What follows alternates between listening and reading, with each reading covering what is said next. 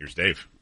And joining us live from Choctaw Casino and Resort, Gordon Keith. I'm on the road to Choctaw. You're driving right now? Yeah, I am. I don't even want to talk to you. This is not safe. You sound great, though. Do I? I'm at a stoplight right now because I pulled off on the service road to try to establish contact. But when I get on the highway, I won't drive too fast, so there's not too much highway noise. You're driving like Sam Williams. This is really great idea. Yeah. All right, Dave, go. All right. Well, we do have a few things to get to today. First off, it's official. Barbie is the highest grossing movie of the year in North America. It has surpassed Super Mario Brothers. Barbie is now $575.4 million, and Super Mario did $574. And they've also gone past $1.3 billion globally, and Mario is at $1.35 billion. So still a little ways to catch Mario at the global box office. Why did I hear nothing about Super Mario compared to Barbie? Literally, think about it. Like when Mario came out, the main thing we heard was Chris Pratt was just being Chris Pratt. He didn't sound Italian or anything like that. And going, oh my God, a mushroom. Whoa. I mean, was that too Italian for you? That might have been too Italian. Okay, was it too perfect? Did you guys think that you were in Italy? I thought I was having spaghetti just then. That guy's incredible. But we didn't hear anything about it. And then I often think I'm having spaghetti. But Barbie, we hear something every single day. I don't understand the difference. They both made the same money. Well, one of the reasons is we give Barbie a little love every day. Well, I think too, because Barbie is... It stars actual humans and not CGI graphics. That's true. And Mario's a kid movie. Yeah. By the way, so a couple of notes for Warner Brothers, because Warner Brothers is the studio that put Barbie out. Barbie has made one record and is on the verge of setting another, as Barbie recently surpassed The Dark Knight, which made $536 million, as the highest grossing domestic release in Warner Brothers history. In the history of Warner Brothers Studio, Barbie is the biggest domestic release ever. It just doesn't even make sense. And as far as global box office, it could surpass Harry Potter and the Deathly Hallows Part 2, which made $1.34 billion in 2011. And if it surpasses that, it would be the highest grossing worldwide release in 100 years for Warner Brothers. Damn. I wonder if... I'm going to go see Dark Knight again to see if I can pass it back. It's so good. Like, I've seen it stem to stern in the last... The Dark Knight? Yes. Dude, in the last 6 months. It's amazing. It's phenomenal how good it is. Several false endings, though. And if you can't get enough Barbie... Tighten it up a little bit, Nolan. Beginning September 22nd, they're going to do a limited 1-week IMAX release of Barbie. Maybe they're trying to get Oppenheimer off some IMAX screens. I think it's just squeeze the turnip one last time. Yeah, but the hook, in addition to being on the larger format, they're going to have additional post-scene or post-credit scenes in the IMAX release. Okay. I did see the Ryan Gosling dance. Like, did you see those? Yeah, the kind of all the rehearsal and behind the scenes stuff. Yeah, it's great. That was cool. Yeah. The production company behind The Blind Side has spoken out, Alcon Entertainment. So they financially backed The Blind Side, and they want to defend the film against, quote, many mischaracterizations and uninformed opinions. From the guy it was based on? Yeah. So they clarify, they say that Michael Orr and the other 4 members of the Toohey family were collectively paid $767,000 for the rights to their story, and that the, quote, notion that the Tooheys were paid millions is false. Yeah, this is a rather disturbing story, mainly from the standpoint of, because of the movie, you just kind of thought, oh my God, that guy and his family are so cute, and it's so sweet what they did for him, and they love each other. Love is colorblind, and they love each other forever. And he's going to be appreciative of what they did for him till the end of time. And then 12 years later, yeah, can I have my $17 million back? And they're like, what? We don't need money. We're rich already. Yeah, we love you. We don't love money. So Michael Oher's petition, as part of his petition, he's asking the Tuohys for a full accounting of the money made from the film. And so that means that they have to go back to 2004 and file the accounting of their finances for every year since then. So that's a pain in the ass. And he also accuses them of enriching themselves off of his name and likeness in the wake of the movie. Because, for instance, Leanne Tuohy charges 30 to 50 grand per appearance as a motivational speaker. God. And they have a foundation called the Making It Happen Foundation. Not Have a Wish, but Making It Happen. Remember when you made phone calls for Have a Wish? I did not. I've made phone calls. And that's where these similarities stop. But Making It Happen pledges to help children who fall through the cracks of society. Generic. They've brought in more than $1 million since 2010, including some donations from Sean Tuohy's businesses. Sounds like money laundering. And that the foundation has spent less than 20% of donations on charitable efforts. So there's going to be a lot of scrubbing of their finances. Yeah, I think this just goes to show you, if you're planning on adopting a 17-year-old potential NFL offensive lineman, just don't. Okay. Wow, what a PSA for adoption. It's a very specific lesson. Words of wisdom. Rick and Morty has set its premiere for season 7. Season 7 will debut on October 15th on Adult Swim. However, they have still not announced who is going to replace Justin Roiland as the lead voice actor of the two main characters, Rick and Morty. All right, I was thinking about this the other day. And Gordon, maybe you can assist me on this because you're into this type of stuff, and I'm a caveman when it comes to it. So, if you missed the story, Kevin Roiland got embroiled in some form of Me Too-y, underage girl, online. The main thing, that was ancillary. That one didn't matter. The Me Too-y DMs with the perhaps underage girl, that was kind of the cherry on top, so to speak. But the main thing in March was back in March is that there was he had domestic violence charges against him from a former girlfriend or fiance. Oh, and that too. Okay, yeah. Those charges ended up being dismissed. And so he is more or less been exonerated, but he is still persona non grata. Nobody wants to touch him. Okay. So he's the voice of Rick and Morty. So, like, the two most important characters. Clearly. Wow. So, in finding a replacement, we're not dealing with finding, a new Darren in Bewitched. Cool reference, Corby. Or in Roseanne when they had to replace one of the daughters and they just got someone that kind of looked like them. Or Bo and Luke with Coy and Vance. We are now in an era and an age where it seems like any voice can be replicated. Can they not do some sort of AI, Gordon? To where you get almost an exact match? I would think that they could. Now, I bet you there's a legal question surrounding that. I don't know that the law is settled on this. Can they, like in the contracts that they signed with that guy, did they have the rights to the likeness of his voice in perpetuity? I don't know. Yeah, and that's maybe now, especially now with the writer strike and the actor strike going on, and most of it revolves around what I just talked about.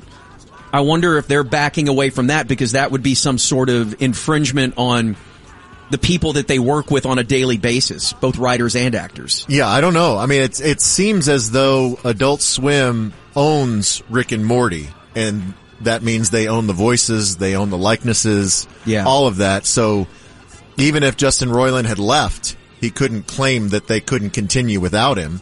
And the fact that he was fired, even more so. Yeah. But if the AI voice is good enough, I would much rather hear the AI voice that's an exact match than some new actor coming in and doing it. But see, you're the problem, though. I'm interested right if now. Rick and Morty are joining us now. Dude, good luck on that. Is this on ESPN or NBA TV? So, Gordon, didn't this happen in Looney Tunes at some point? They had to recast Bugs Mel Blanc? Yeah. They did it with his son. Yeah. Well, Mel Blanc got old and he couldn't quite do the voices anymore, even though I think he thought he could. But, they replaced him a little bit towards the end of his life. And then, of course, when he died, he was really, really replaceable then. Yeah. That's what needs to happen. This guy needs to die. Needs to die.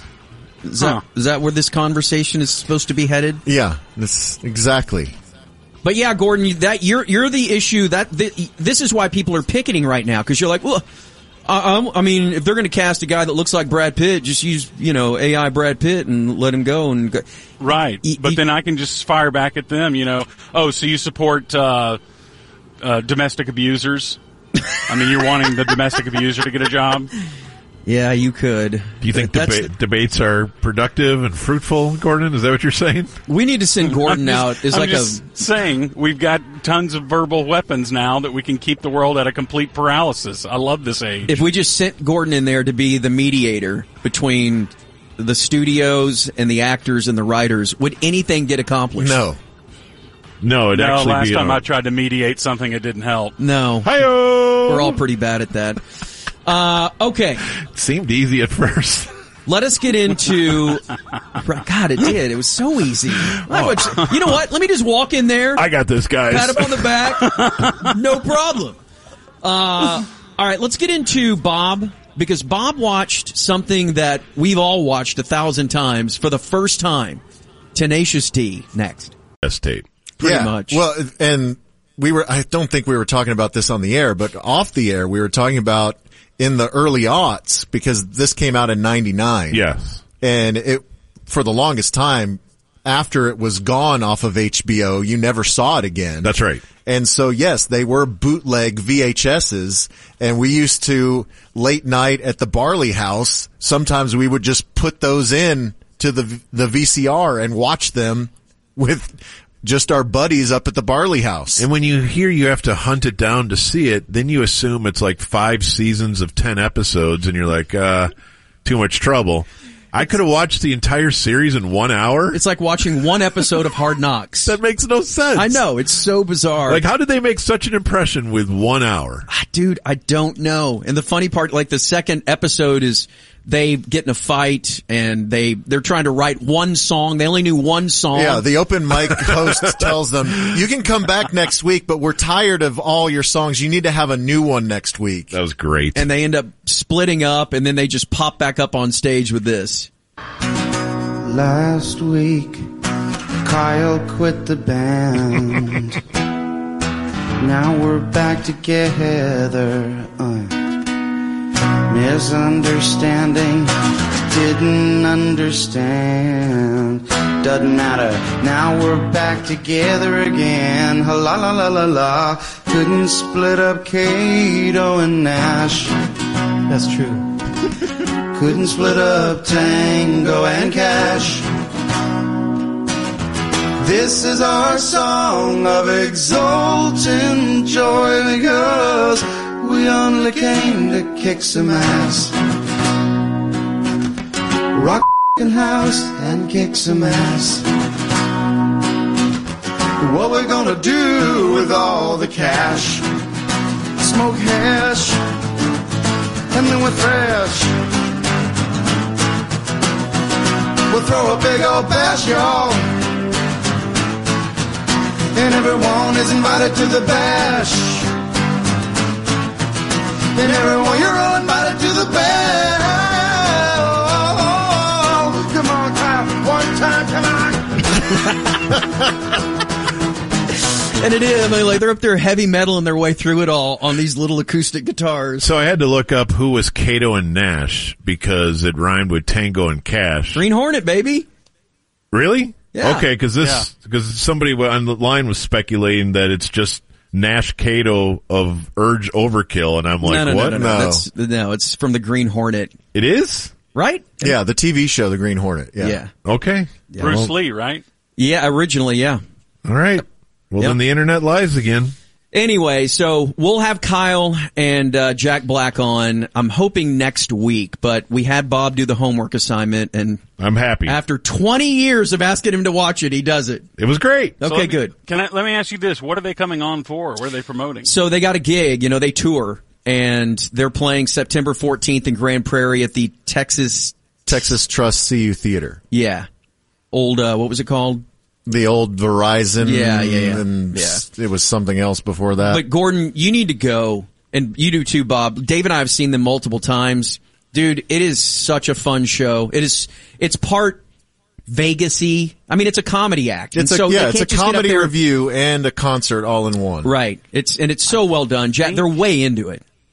I think I may need to dust off the old TV cameras and do an interview with them, a la Zach Galifianakis. What you probably should after we do our interview with them. Yeah, you can't cut the line. But thank you. I loved it. Yes, after you guys. And I'd love to go see them live. Yeah, dude, we'll do it. Booked. It's done. Okay. The four of us? Done. Yes. We'll all go. I'm in. Okay. And we'll go get tuna before. It's September the 14th. Out there in Grand Prairie. Shut up. You're going. All right, Gordon, thank you very much, man. Drive safe, I love you, boys. Weirdo. Yes, and tune in tomorrow morning, 5:35 to 10 a.m. George and I doing the show alone from Choctaw Casino. Sweet. Win some money. Currently streaming on Max, as is their Pick of Destiny movie. But we gave Bob the homework assignment yesterday. Yes. Because he had never seen the original series, to go back and watch these 6 mini episodes, a little over an hour, maybe total. An hour and a half of... No. Hour and 5 minutes. Yeah. Hour or 5 minutes of content. Yeah. That was your homework for the interview that got pushed. Right. But since you watched it, now we're ready to get the Bob Sturm review of Tenacious D. First off, for those who haven't seen it, the premise is insane. The premise is these two total slackers, for lack of a better word, they form a band, but they're only able to play open mic nights. They don't have any gigs. They just walk into open mics, and they live in a crappy apartment. Yeah, they're roommates. Right. And their bit is they're way into like metal music, like way into it, yet they try to emulate that style, but only play acoustic guitar. Right. So it's really, really weird, and how confident they are going up there in front of these open mic people that are just half-ass interested, but they already think that they're Led Zeppelin. Yes. Okay?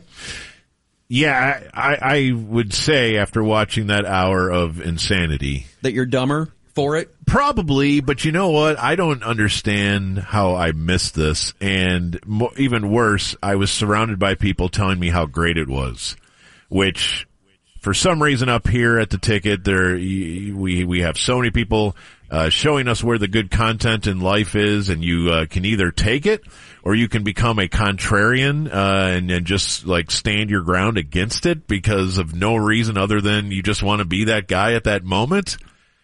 And I guess I was that guy at that moment, because why would I resist this? I mean, it's funny. It's really funny, and it's good. It took no time to watch, and I'm happier that I know that's how Jack Black really got going. At least I assume it is. Yeah, and this launched him into High Fidelity, which launched him into School of Rock. All of those things were kind of in consecutive order. Let me ask you, what was their relationship with Flight of the Conchords, if any? Because it feels like Flight of the Conchords is a direct ripoff of pretty much all of this.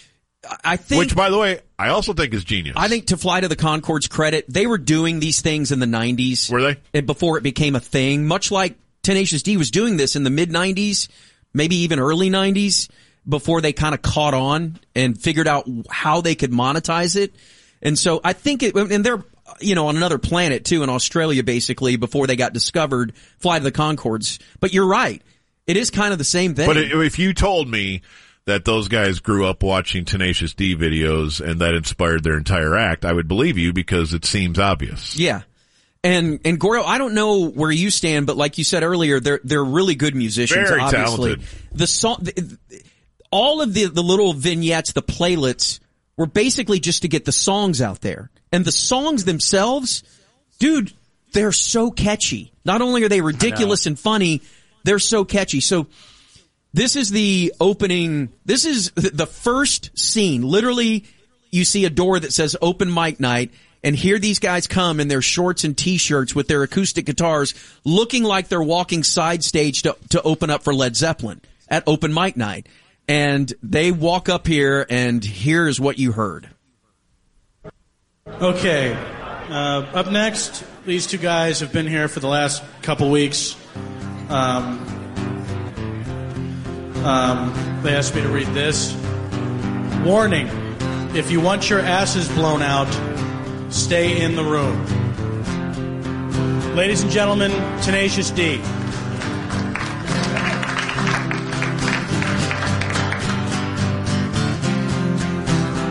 So all the ladies in the house, say yeah. Yeah. Come on, you motherfucker, say a prayer. Prayer. When you fight, you got to fight fair. You motherfucker, oh, you motherfucker, you know what time it is.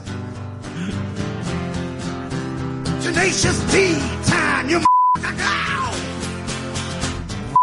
Yeah!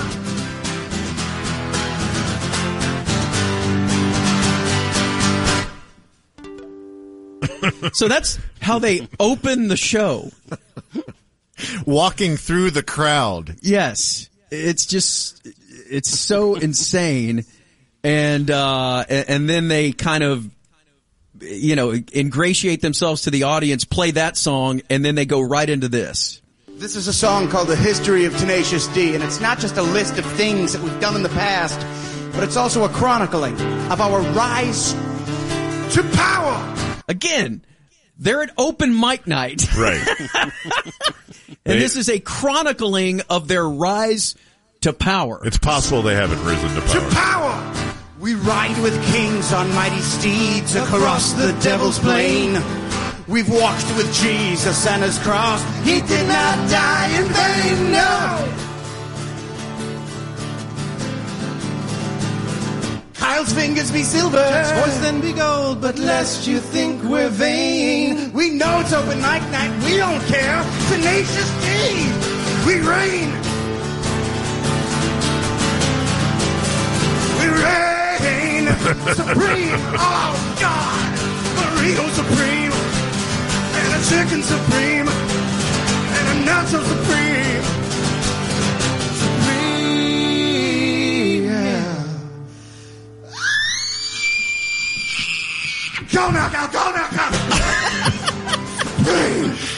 Yeah, and what's lost are the facial expressions of Jack Black. Oh my God. And the lack of expression from Kyle. Yeah. I mean, they're both perfect. I always thought Kyle was like his dad or something when I first started watching it. Did you? He looks all old. He's 63, by the way. Jack's turns 54, you said, in like a week or something like that? Yeah. And I love KG, and maybe I love him because he was on the show, and we used to call him during Why Today Doesn't Suck so often. During his birthday. Did you know the musicianship, though, was this good? No, I didn't know any of this. I mean, honestly, there were clips on bad radio all the time from Tenacious D, and I just sort of just accepted that that's what Dan wants to play all the time, and you guys were into it, and I feel like a big error for me. Now, I do wonder about the magic of like Max or HBO Max.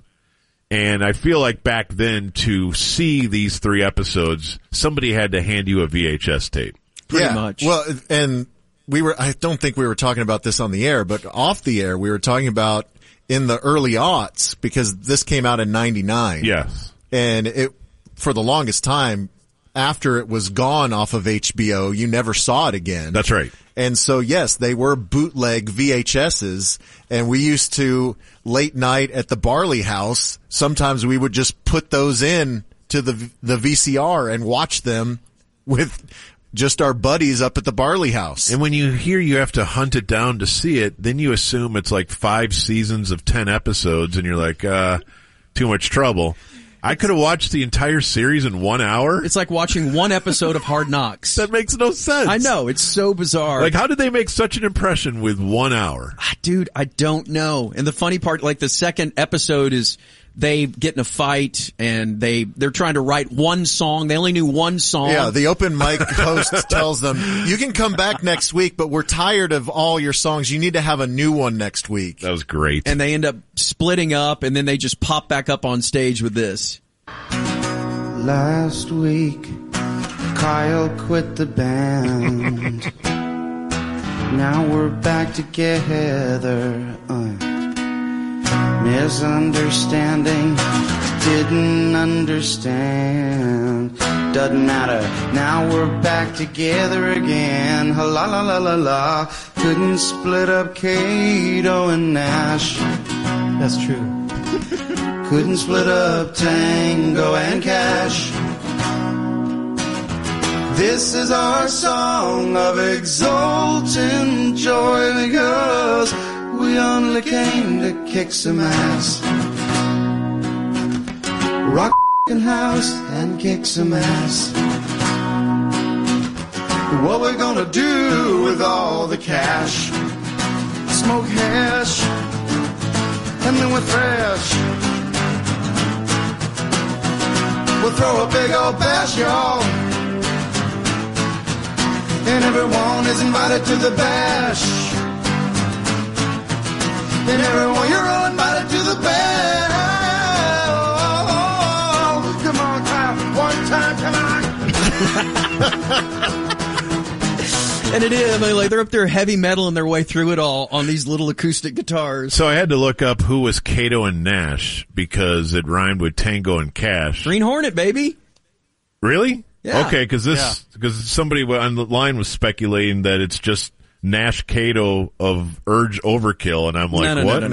No, it's from the Green Hornet. It is? Right? Yeah, the TV show, The Green Hornet. Yeah. Okay. Yeah. Bruce Lee, right? Yeah, originally, yeah. All right. Well, then the internet lies again. Anyway, so we'll have Kyle and Jack Black on, I'm hoping next week, but we had Bob do the homework assignment, and I'm happy. After 20 years of asking him to watch it, he does it. It was great. Okay, good. Let me ask you this. What are they coming on for? What are they promoting? So they got a gig, they tour, and they're playing September 14th in Grand Prairie at the Texas Trust CU Theater. Yeah. Old, what was it called? The old Verizon. Yeah. And it was something else before that. But Gordon, you need to go, and you do too, Bob. Dave and I have seen them multiple times. Dude, it is such a fun show. It's part Vegas-y. I mean, it's a comedy act. It's a comedy review and a concert all in one. Right. It's so well done. Jack, they're way into it. I think I may need to dust off the old TV cameras and do an interview with them, a la Zach Galifianakis. What you probably should after we do our interview with them. Yeah, you can't cut the line. But thank you. I loved it. Yes, after you guys. And I'd love to go see them live. Yeah, dude, we'll do it. Booked. It's done. Okay. The four of us? Done. Yes. We'll all go. I'm in. Okay. And we'll go get tuna before. It's September the 14th. Out there in Grand Prairie. Shut up. You're going. All right, Gordon, thank you very much, man. Drive safe, I love you boys. Weirdo. Yes, and tune in tomorrow morning, 5:35 to 10 a.m. George and I doing the show alone from Choctaw Casino. Sweet. Win some money.